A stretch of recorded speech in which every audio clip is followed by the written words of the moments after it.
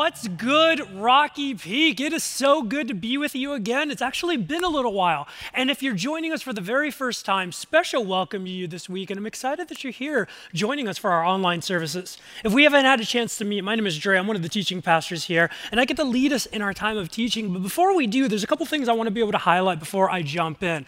First of all, as family time, I want to give a quick shout out to Tim Schoen, our high school pastor, and his wife Silvana, because just 3-4 days ago, they welcomed a brand new baby boy named Joey, and it's their third, so they need our prayer and support right now. But we're excited for them, and so thinking about you. Love you very much, Tim and Silvana.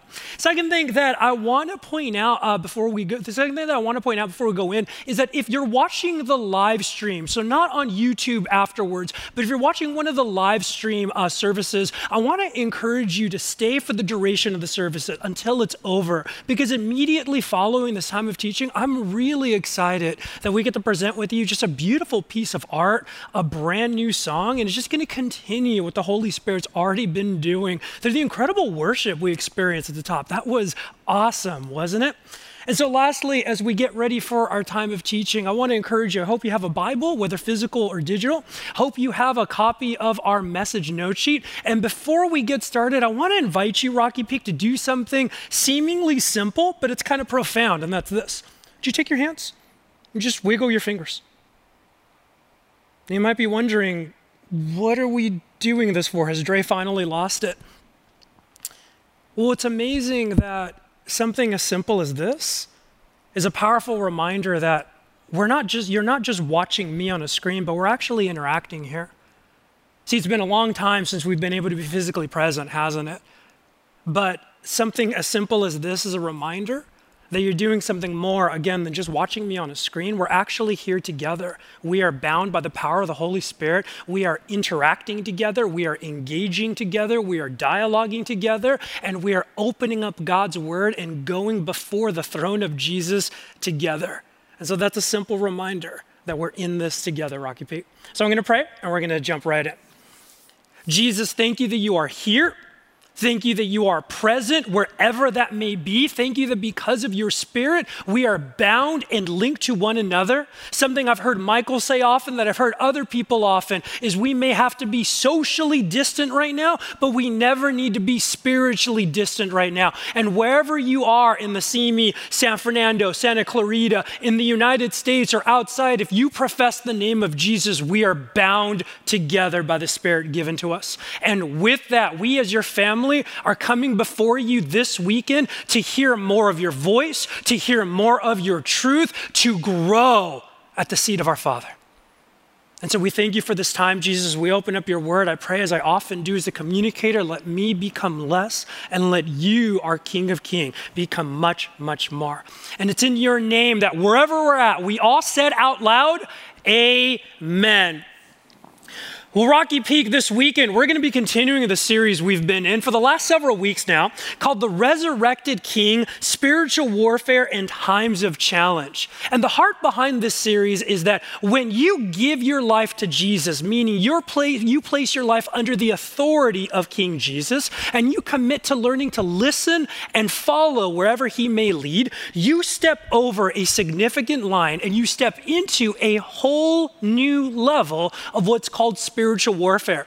And a key behind this series is that spiritual warfare is not an occasional event, but it's more of a regularity in our lives. In fact, spiritual warfare goes to the very heart and soul of what it means to be a Christ follower. And so our primary guide has been the words of the Apostle Paul in Ephesians chapter 6. And on your note sheet there at the beginning, I'm not going to jump into it too much, but there you have one of the verses that has been guiding us in. And essentially, to summarize, what Paul is saying is that when it comes to spiritual warfare, we tap into the power of the resurrected King Jesus when we put on what he calls the full armor of God. And by putting on the full armor of God, that equips us to not only take a stand in our battles, but it equips us to win in the name and power of Jesus. And so what we've been doing lately in this series is we've been highlighting the 7 individual pieces of this armor that Paul highlights in his letter. And so today, what we're going to do in our time together is we're going to continue this deep dive we've been in, a mini series, if you will, in the very first piece of armor, and that is truth, or as Paul puts it, the belt of truth. Now, each week in this deep dive, we've been looking at a different aspect of truth. Today, we're going to be looking specifically at the truth about our identity. Who am I, and where does my identity come from?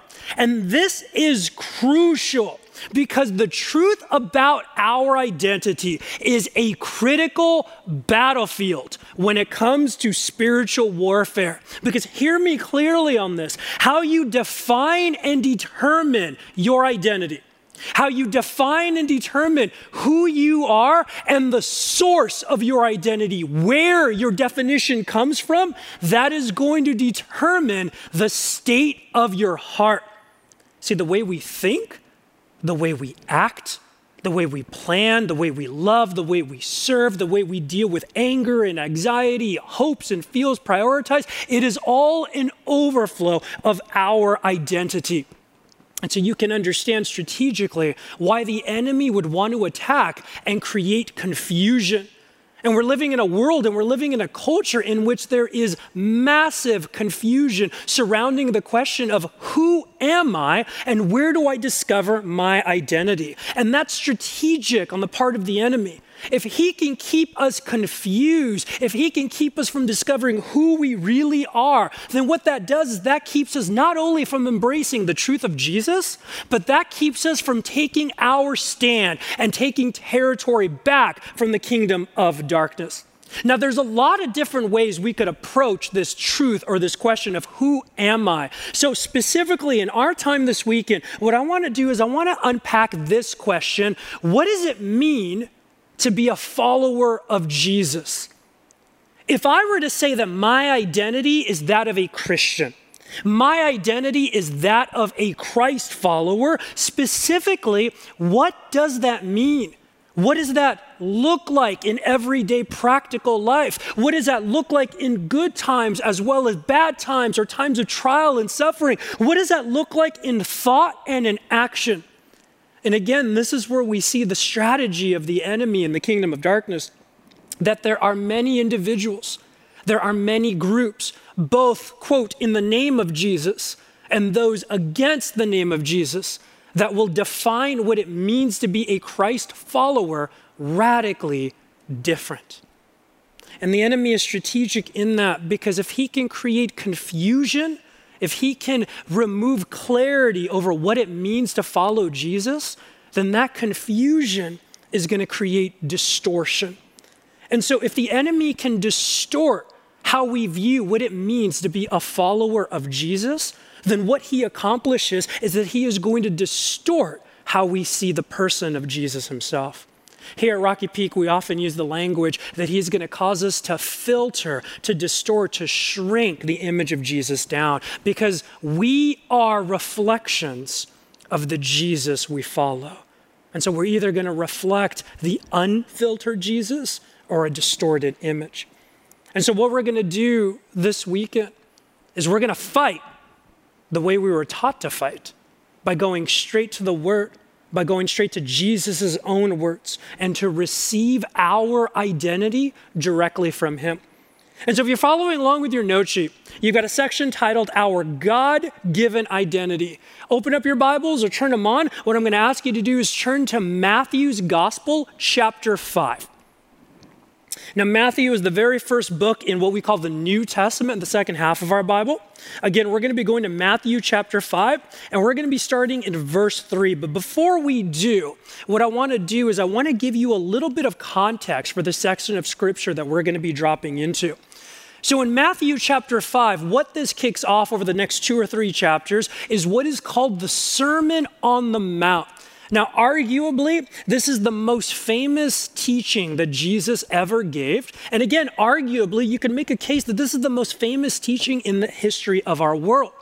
And the theme behind what we call the Sermon on the Mount is that Jesus is declaring that heaven has now broken through into our world. Jesus has brought the kingdom of heaven near. And by doing so, he is now creating a brand new reality. And he is inviting all of us to be a part of the new reality of what he calls the kingdom of God. But what we see is that this new reality requires a new type of person to inhabit it. We cannot be part of the kingdom as the people we were. We can be part of the kingdom as a transformed people, meaning that Jesus has transformed us at the very core of our being. And to support this theme, especially in the first chapter and a half of the Sermon on the Mount, what we see is that Jesus commonly uses these two phrases. He would say, "You have heard it said," and then we'll name a topic. And then he will follow up by saying, "I tell you," or in other translations, "Now I say to you." And essentially what Jesus is asking through these statements is who or what is the loudest voice in your life? And the reason why he's asking us to reflect on this is because the loudest voice in our life often is the voice that is forming our identity. And so Jesus is asking, who is the loudest voice in your life? Is it mine or is it another one? To illustrate this actually makes me think of one of my favorite television shows, The Office. And specifically, if you watch The Office, Steve Carell's character, Michael Scott, he often feels antagonized by Toby Flenderson, the human resources head in their paper branch at Scranton. And very famously once, I think it was at the end of the second season, Toby had done something that Michael didn't like. And Michael just gives him this death glares and he says this famous line, "Why are you the way that you are?" Now, in a moment of honesty, Rocky Peak, have we not many times over the years found ourselves asking that question about people in our lives? Whether our own family and friends, whether people on a national level, whether people with a platform, whether people that have hurt us or even cut us off on the 118. Have you ever found yourself asking, why are you the way you are? But the reason I bring this up right now is because while that is a key question and a good question to ask, we first need to ask it of ourselves. Why am I the way that I am? Why am I the person that I am today that thinks, acts, reacts, behaves, prioritizes the way that I do? And again, to go to the point that I'm making is that Jesus is saying, usually you are the way you are because of the loudest voice in your life. And so throughout the Sermon on the Mount, Jesus will say, you've heard it said. And so let's put in some voices in there. You've heard it said from your family of origin, from your childhood, from your upbringing. You've heard it said from your culture or society or social norms. You've heard it said from your successes and your accomplishments. You've heard it said from your pain, from your failures, from your anxiety and your fears. You've heard it said from your social media and your echo chambers. You've heard it said from your church backgrounds. You've heard it said from your enemies and those that wish to attack you and do you harm. You've heard it said by your politicians and your political parties. You've heard it said by the injustices out there. And again, not all of those are bad voices. Some are good, even great. But the point that Jesus is making is none of them are capable of giving us an identity. Only Jesus can. You've heard it said, but now I say to you truth. And with that, Jesus begins the Sermon on the Mount with a very clear picture of our identity, of who we now are because of the work of Jesus in our lives. And it's a section called the Beatitudes, which is derived from a Latin term meaning blessed or blessed. And so we're going to jump into our scripture to see who is it that Jesus is transforming us to be. And I'm going to do something a little bit different this week in Rocky Pig. What I'm going to do is I'm going to read through this section of scripture fully 2 times. And each time I'm going to have some different instructions for you to be able to interact with this. And so this first time, as you look at Matthew chapter 5, starting at verse 3, I just want to invite you as I read through this to just make sure that whatever you're looking at on, whether physical or a device or a screen, that you follow along with your own eyes. I want you to see the word of God for yourself. And so let's read together. Blessed are the poor in spirit, for theirs is the kingdom of heaven. Blessed are those who mourn, for they will be comforted. Blessed are the meek, for they will inherit the earth. Blessed are those who hunger and thirst for righteousness, for they will be filled. Blessed are the merciful, for they will be shown mercy. Blessed are the poor in heart, for they will see God. Blessed are the peacemakers, for they will be called children of God. Blessed are those who are persecuted because of righteousness, for theirs is the kingdom of heaven. Blessed are you when people insult you, persecute you, and falsely say all kinds of evil against you because of me. Rejoice and be glad, because great is your reward in heaven. For in the same way they persecuted the prophets who were before you. And now I'm going to read it a second time, and I want to invite you to do something with me. Wherever you're at, if you're in a comfortable place, I want to invite you to outstretch your hand in a posture of receiving. And I want to invite you to close your eyes and hear the words of God read over you. What I don't want necessarily is for you to hear my voice, but I want you to hear his voice. So with hands outstretched to receive and eyes closed. Blessed are the poor in spirit, for theirs is the kingdom of heaven. Blessed are those who mourn, for they will be comforted. Blessed are the meek, for they will inherit the earth. Blessed are those who hunger and thirst for righteousness, for they will be filled. Blessed are the merciful, for they will be shown mercy. Blessed are the pure in heart, for they will see God. Blessed are the peacemakers, for they will be called children of God. Blessed are those who are persecuted because of righteousness, for theirs is the kingdom of heaven. Blessed are you when people insult you, persecute you, and falsely say all kinds of evil against you because of me. Rejoice and be glad, because great is your reward in heaven. For in the same way they persecuted the prophets who were before you. Amen. And so let's go ahead and jump in and unpack this. The first thing that we need to unpack is the meaning of that key word, blessed.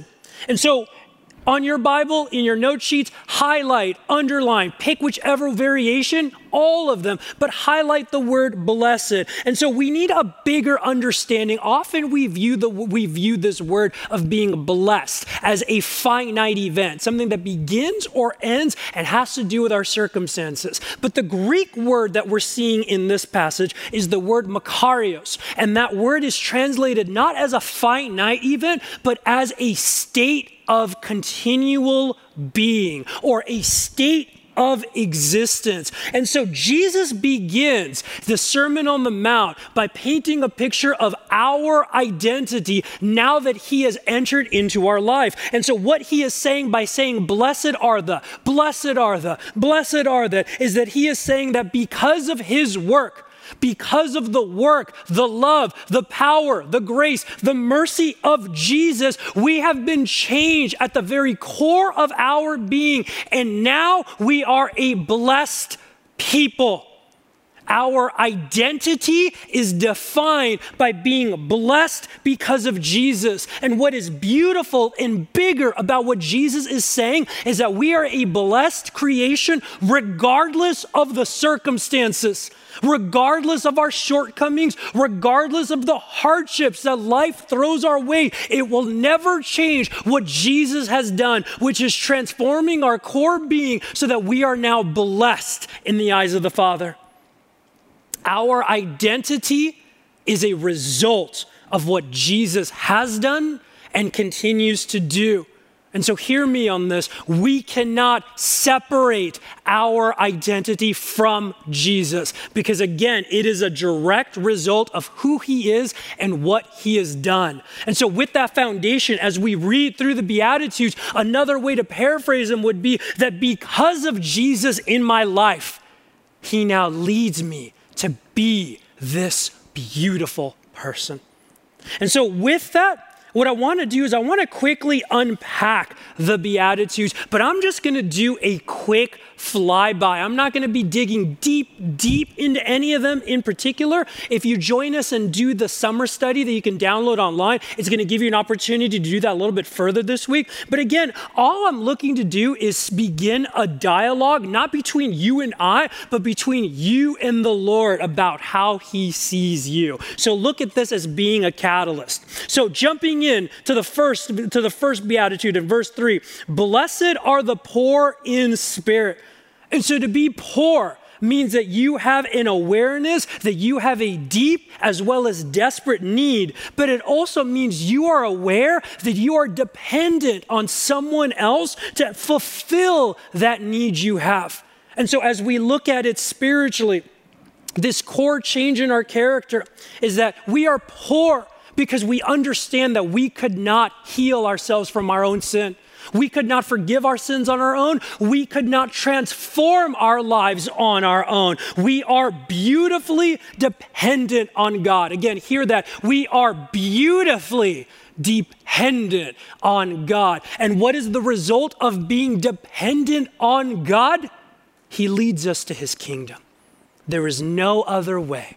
I cannot do it on my own. It is only through a poor in spirit dependence on him that I experience this epic vision he has for me. The next one, verse 4, blessed are those who mourn. We mourn when we've lost something or someone of value. And what we see is at our core of our beings, the Lord is giving us permission to be a people who mourn. In fact, something I would say is that the mature are those that have learned to mourn, that have learned to lament, that have learned to worship in this way. But not only are we given permission to mourn, but as part of our identity, as part of being blessed, we are comforted by Jesus himself. And the comfort of Jesus is much bigger than him simply being a friend that comes alongside us in hardship and go, man, that's rough, buddy. I'm sorry about that. The comforting that Jesus brings is the hope and truth that our mourning has an end date. That because of Jesus, our mourning is temporary, is limited, and one day we will live in a kingdom where we mourn no longer. And then we go to verse 5, the next beatitude. Blessed are those who hunger and thirst, verse 5, blessed are the meek. Now, a lot of us have heard the word meek, and a lot of us would probably say that the word meek, we don't have a high positive view of it. And so as we do often, we need to make sure that it's not our cultural understanding, but rather Jesus himself that is defining the terms he chooses to use. And so in the Greek, you can translate meek a couple different ways. You can translate it to say gentle. You can translate it to say humble. And again, we might go, well, those are nice traits, but I don't have a high view of them. But understand, meek, gentleness, humility, this is how Jesus is characterized. This is what we're told are core parts of Jesus's identity. And it's important that we see the way that Jesus models humility, being meek, is that it's not what we often think it to be, being a doormat. To be humble is not laying down and letting our enemies and the injustices and the sins of this world trample all over us, but to be humble is true power. To be humble is strength, because in humility, you are using the strength to say that God is in control and I am not. And so his will be done. Because his will is always bigger. And in fact, when we look at the life of Jesus, it was the fact that he is meek. His humility is the strength that not only endured, but conquered crucifixion, sin, and death. And it says that the meek are blessed because they will inherit. When we fight spiritual warfare through the power of humility, just as Jesus did, we take territory back from the enemy and the kingdom of darkness. Now next, verse 6, blessed are those who hunger and thirst for righteousness. See, this is a powerful picture. To hunger, to thirst, mean that we are looking for something that will sustain us. We are looking for a food not only to survive, but to hunger and thirst means that we are looking for a food that will give us growth and sustain us so that we not only survive, but that we thrive. Now, in a couple of weeks, we're going to dive deeper into this idea of righteousness as we look at the breastplate of righteousness in this armor. But to understand briefly, to hunger and thirst for righteousness means that our top priority is to be in right relationship with God, meaning through a regular rhythm of forgiveness and transformation, we are being made right. And when we are being made right internally, that then overflows and empowers us to go out into a broken world and to put things right. And it says that we are blessed because Jesus fills us in that pursuit. He gives us his righteousness to sustain us, to grow us, and to lead us to a place where we thrive. And then verse 7, blessed are the merciful. And you see, mercy is a central theme throughout the entire Bible. It's a key part of the big picture story the Bible is telling. We see often throughout Scripture a God who is passionately loving a people that do not deserve it.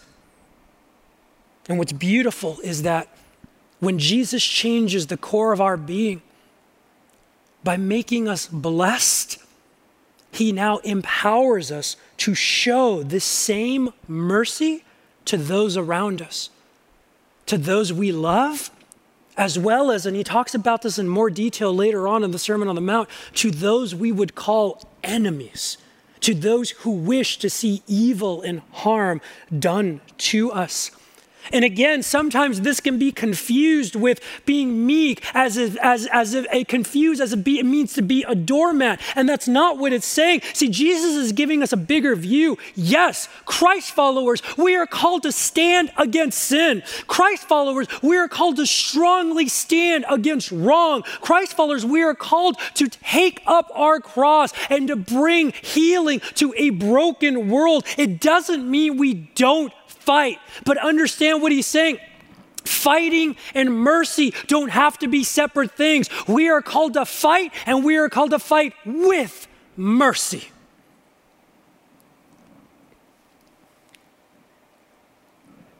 And when we live in this way, we are continually shown mercy. We continue to be blessed because we show mercy to others, because we don't lose sight of the fact that we have received and continue to receive a beautiful mercy from Jesus himself. And as a quick sidebar here, let me ask you something, Christ followers. When was the last time you paused and reflected on the fact that God showed you mercy when you didn't deserve it one bit? When was the last time you reflected on the power, the beauty, and the love in that? And as we move on to verse 8, blessed are the pure in heart. And so what we see throughout the Old Testament to be that our heart is more than just emotions, but it's the control center. It's where our identity comes from. And especially in the Old Testament, it doesn't mince words. It talks about how our hearts are evil as a result of sin. But it also often talks about in the Old Testament that our hearts need to be purified, that God has the power to purify our hearts. And what we see in the Psalms and the Proverbs is for God to purify our hearts. What he is doing is he is restoring a single-minded loyalty and devotion to himself. And so we are blessed by God restoring our heart and him being the top priority in our lives. And through that. It does the opposite of what Michael has talked about, the dimmer switch principle, in which we gain an increased awareness that God is here, that God is with me, and God is present. We will see God.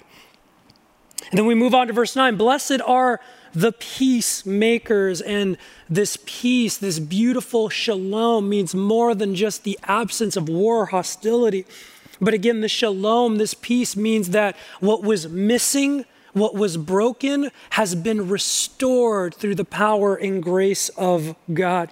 And one thing that's key is the fact that he doesn't say, blessed are the peacekeepers.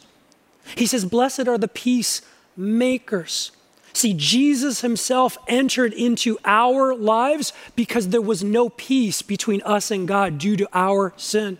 And so what Jesus did is that he made peace between us and God the Father. And so now as Jesus does, as Jesus did, we are now given the opportunity as a new creation, as those who are blessed, to now intentionally enter into where there is no peace in our world, to bring the shalom and the restoration of God. And when we do that, we are blessed because we continue to be blessed because we are his children. When we act as the peacemakers he has made us to be, we are continuing our family's legacy.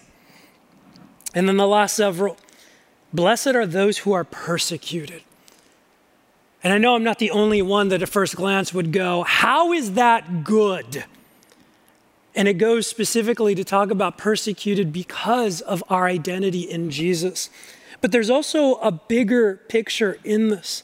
And that's that when we experience persecution, or a bigger picture, when we experience hardship, when we experience aggression, when we experience suffering of any kind for different reasons, that is an opportunity for us to experience the extent of the power of Jesus. It is in our hardest times. It is in our lowest points. It is in our weakest moments. It is often in our most frustrated stances that we realize just how blessed we are because of the power of Jesus in our lives. And hear me, Christ followers. We are in a tough season. Not just because of COVID, but it seems like the last 4 or 5 months has been the perfect storm of some increasingly difficult issues in our culture, in our nation, and in our individual lives. There are many of you that would say, I can't remember a season in which I've been either angrier or more fearful, or more lost, or more anxious, or more frustrated, or more broken. And it is in that season in which Jesus says, blessed are you because of me. And it is in the midst of this persecution, this hardship, that we see just how powerful it is. In fact, it's so powerful that as he goes on in verse 11, he makes it personal. Blessed are you because of me, Jesus. And so as we leave the Beatitudes there in your note sheet, there's 2 quotes I love that help sum up the beauty of these passages. The first from Derwin Gray, just an incredible pastor and, fun fact, former NFL player. The Beatitudes are a description of how God's kingdom enters man's realm and transforms it. The Beatitudes are a picture of what God's people under his rule and reign of grace live like on earth. They are the ethos of heaven invading earth. The next quote by scholar Michael J. Wilkins, the Beatitudes open the Sermon on the Mount with a sober yet dazzling vision of the operation of the kingdom of heaven among God's people, giving in a nutshell the way in which the kingdom makes its impact on the lives of those who respond to it. And so as we leave this passage, Rocky Peak, as we continue to unpack, we do so on the foundation that the battle for our identity is won through the truth of who Jesus says we are. And so what I want to do is, out of the Beatitudes, I want to unpack 2 simple but profound truths about our identity that we learn from the Beatitudes. And so there in your note sheet, you've got a section titled Reflections of the Kingdom. And your first fill-in is this: the Beatitudes reveal who Jesus empowers us to be. The Beatitudes reveal who Jesus empowers us to be. And so God's vision for your identity is a vision of strength. The Beatitude describes your identity, and it describes a person who is now strong, a person of strength because of Jesus in our lives. And this is the strength. We are empowered by Jesus to take our stand and to win the battles in spiritual warfare. And if you think about it, as we look through the Beatitudes, it does not require strength to do or be the opposite of the Beatitudes. It's easier to be the opposite of the Beatitudes. It's frankly weaker to be the opposite of the Beatitudes. And not only is it easier and weaker, but we know all too well when we've been there in our lives of being the opposite, that it is far more destructive, both internally and externally in our relationships, in our world, to be the opposite of the Beatitudes. If I were to grab just a few of the Beatitudes as an example, to be righteous, to hunger and thirst for it means that regularly we are not only acknowledging, but we are repenting of the sin in our lives. That requires strength. To be meek, to be a person of humility, a person that joyfully submits to Jesus' leadership in my life, to say that Jesus is in control, even when I think, and in some cases know that I'm right. I submit to you, Jesus. That requires strength. To be a person of mercy who loves those that don't deserve it. That requires strength.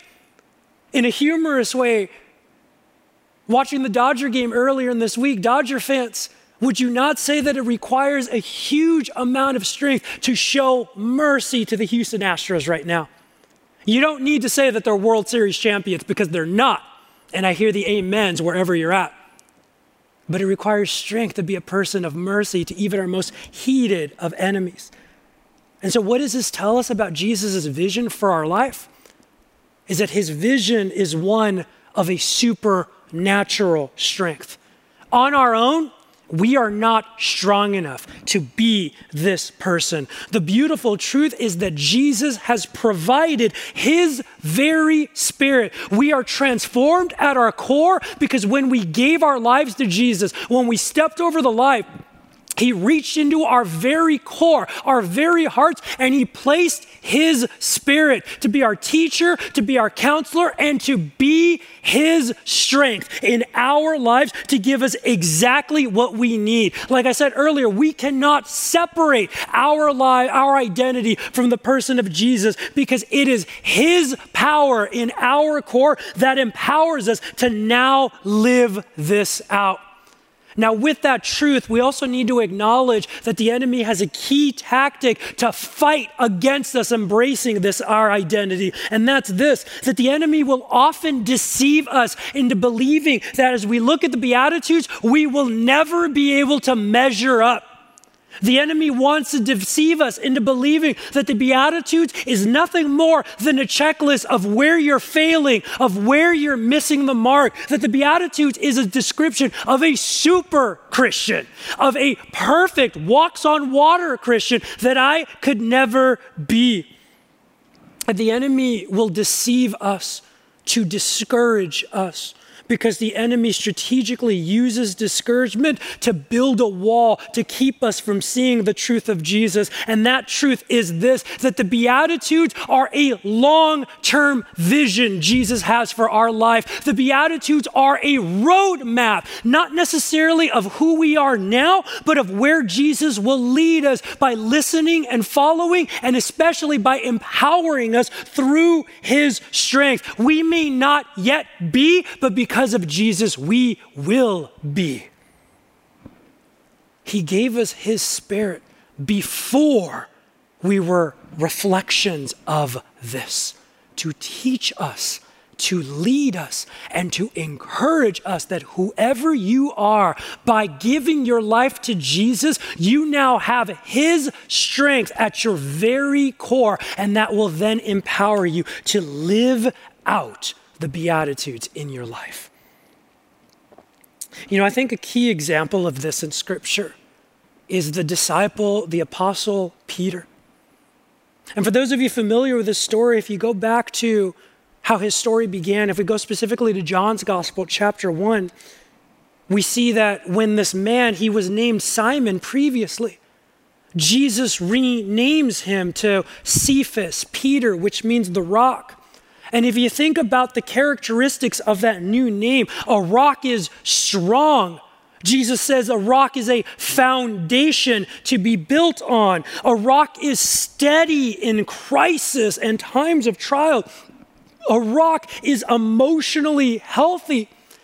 And for those of you that are familiar with Peter in the Gospels, let me ask you an honest question. Is that the Peter we encounter in the Gospels?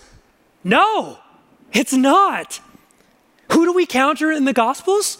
We encounter a Peter who's impulsive, who's prideful, who's stubborn, who's angry. We encounter a Peter who is often the opposite, who is often not the model of the Beatitudes. But what do we learn about ourselves through this example of Peter? We learn that in renaming Simon to Peter, Jesus was casting a vision of who he would empower Simon to be as he learned to listen and follow. And so as Jesus speaks the Beatitudes to us, he is casting his vision of who he is continually transforming us to be as we continue to learn to listen and follow to his leadership in our lives. And it is a journey. It will be difficult at times. It will be bumpy. There will be setbacks, but because of his strength in us, we will be transformed.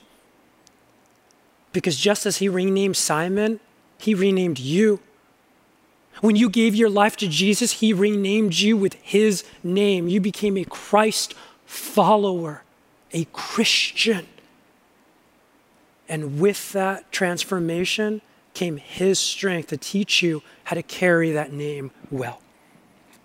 And so that's the first truth. The second one, the second fill-in is this. The Beatitudes reveal who Jesus has freed us to be. And so God's vision for your identity at the core of your being is a vision of freedom. What the Beatitudes reveal is that a person that is blessed is a person that has been set free from the bondage of sin, but also a person that has been set free from the bondage of a false or a distorted identity. But there's a conflict in this because Jesus' methods of revealing our true identity, his key method is disruption. Jesus' truth is disruptive. And what I mean by that is when we encounter the truth of Jesus, we're often encountering it with false beliefs, with filters, with things that we have believed passionately for a long, long time. And if you have ever had a belief challenge, especially a belief that you are passionate about or one that you've held for a long, long time, when it is challenged, it hurts, doesn't it? We quickly get defensive and we fight the wrong way, don't we? And so understand that Jesus will lead us to freedom. But to do that, his truth first needs to disrupt the false truths that were previously in our lives. And let me make a quick sidebar here, but this is important. If the Jesus you follow, if your Jesus, if his words are never disruptive, if they never challenge you, if they never cause you to question what it is you believe, then you are following the wrong Jesus. Because it's a Jesus made in our image, not the Jesus of the Bible. Because his words are disruptive. And in that is a tactic, a strategy of the enemy. He tries to distort and he tries to lie to us to say that when we experience the beautiful disruption of Jesus, the enemy will lie and say, no, that's not freedom, that's bondage. And you don't want to follow that path. And he will continue to lie to us and say, hey, if you hear these alleged words of Jesus and you don't agree with it, it's because it's not from Jesus. The enemy will say, if you hear these alleged words of Jesus and they don't make you feel good or they don't make you feel safe, then you know what? It's not from Jesus. And that disruption, that deception leads us to bondage, and the enemy succeeds in keeping us from our truth. But this is a good thing. Disruption coming from the words of Jesus is a good thing because it leads to freedom. And why is it disruptive? Because in Jesus' true words, what he does is that he reaches into our heart. He reaches into the core of our being. He reaches into our very identity to remove the roots of sin, to remove the lies the enemy has put in there. He reaches in with his mighty hand to do surgery, and it is uncomfortable at times. It is difficult at times. At times it is a process, but when he does that, the result is freedom. A new freedom, a deep freedom, a purity, as the Beatitudes described. And so these two truths that the Beatitudes reveal who we're empowered to be, who we've been freed to be, they lead me to your note sheet. The words of the Apostle Paul in Colossians 3, for you died and your life is now hidden with Christ in God. When Christ, who is your life, would you underline all of that? When Christ, who is your life, appears, then you will also appear with him in glory. Did you realize that yet? The Beatitudes not only reveal who we are, but the Beatitudes reinforce who Jesus is. We are reflections of the unfiltered Jesus.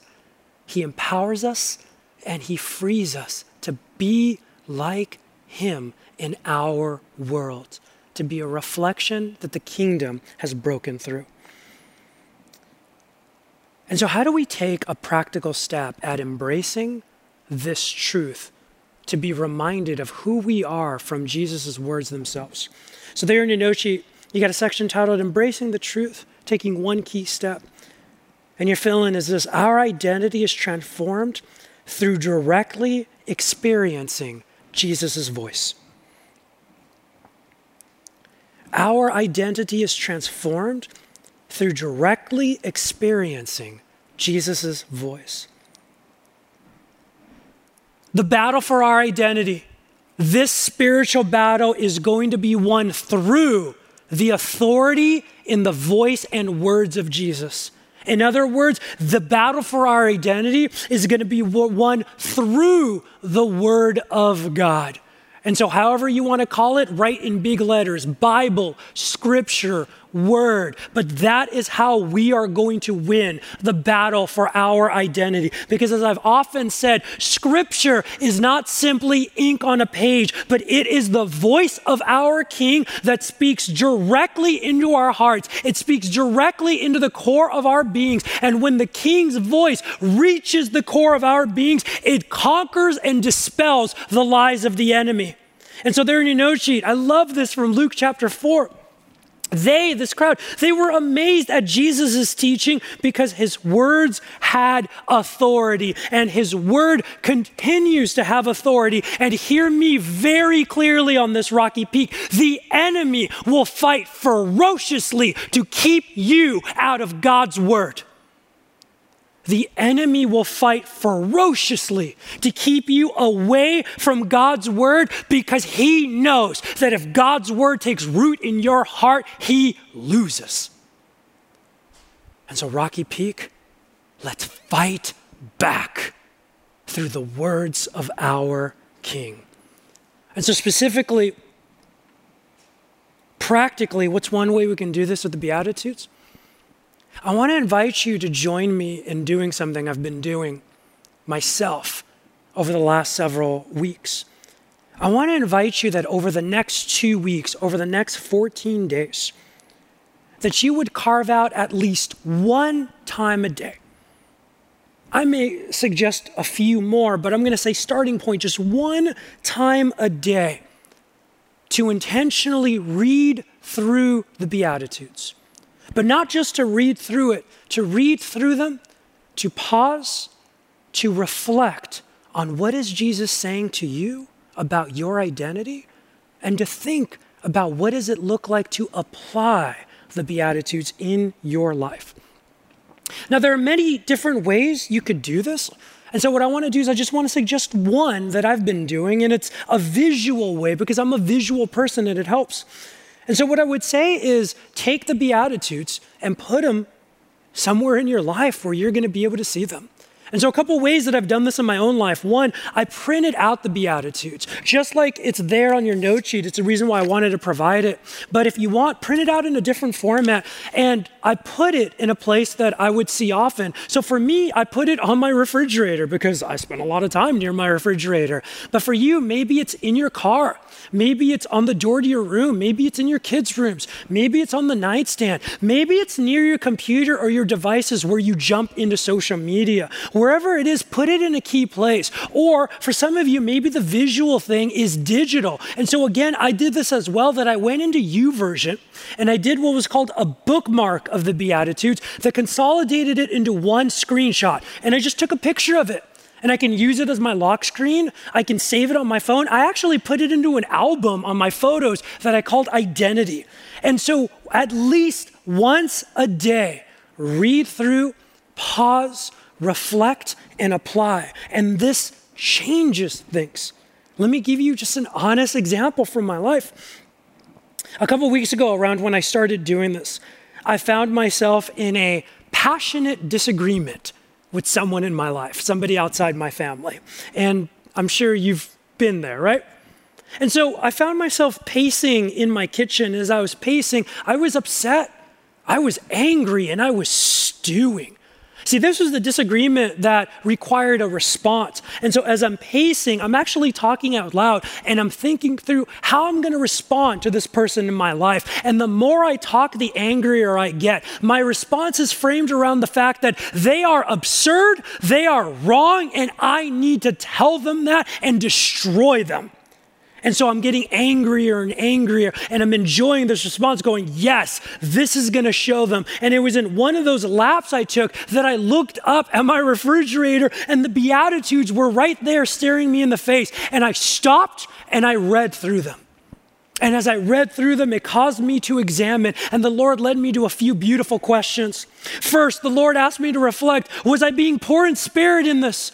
Meaning, was I depending on Him and His wisdom for how to respond? Because again, it required a response. Was I being dependent on Him to lead me to do that well? Secondly, was I being merciful? See, I was in the right in this situation. But the Lord, through the Beatitudes, was challenging me and saying, can you be right and still show mercy? It doesn't need to be one or the other.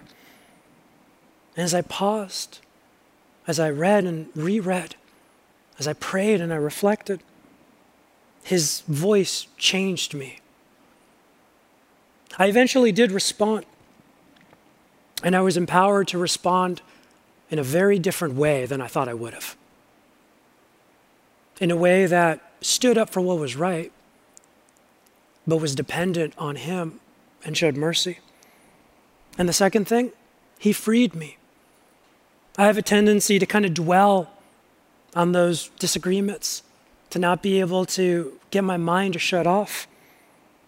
And I noticed that when I remembered who I was and that I'm blessed because of Him, He freed me so I could move on. And so this battle is won, Rocky Peak, through directly experiencing the words of Jesus, your identity in your life. Again, through directly experiencing Jesus' words about who you are. Amen? Amen. Let's pray together. Jesus, thank you that you tell us who we now are because of you. Thank you that the Beatitudes are not the only place in which you tell us about our identity. Thank you that throughout Scripture, you tell us that we are a chosen people because of you, that we are a royal priesthood because of you, that we are more than conquerors because of you, that we are children, sons and daughters of God the Father because of you. Thank you that it is through our Jesus-given identity that we are empowered, that we are freed to stand and fight against the lies of the enemy. Thank you that it's an embracing who we really are, that we learn that our methods of fighting is what you modeled, that our strength comes from dependence, comes from mercy, comes from an internal righteousness, comes from being pure in heart, comes from making peace rather than taking it. That even in persecution, in hardship, we are still blessed because you haven't changed. And no one, no matter how hard they attack, no matter how vicious the attack of the enemy are, it can never take away what you've done and what you will continue to do. And so we celebrate and we thank you as we go into this next time of worship and reflecting. We love you and thank you for loving us so well. It's in your name we all said, amen.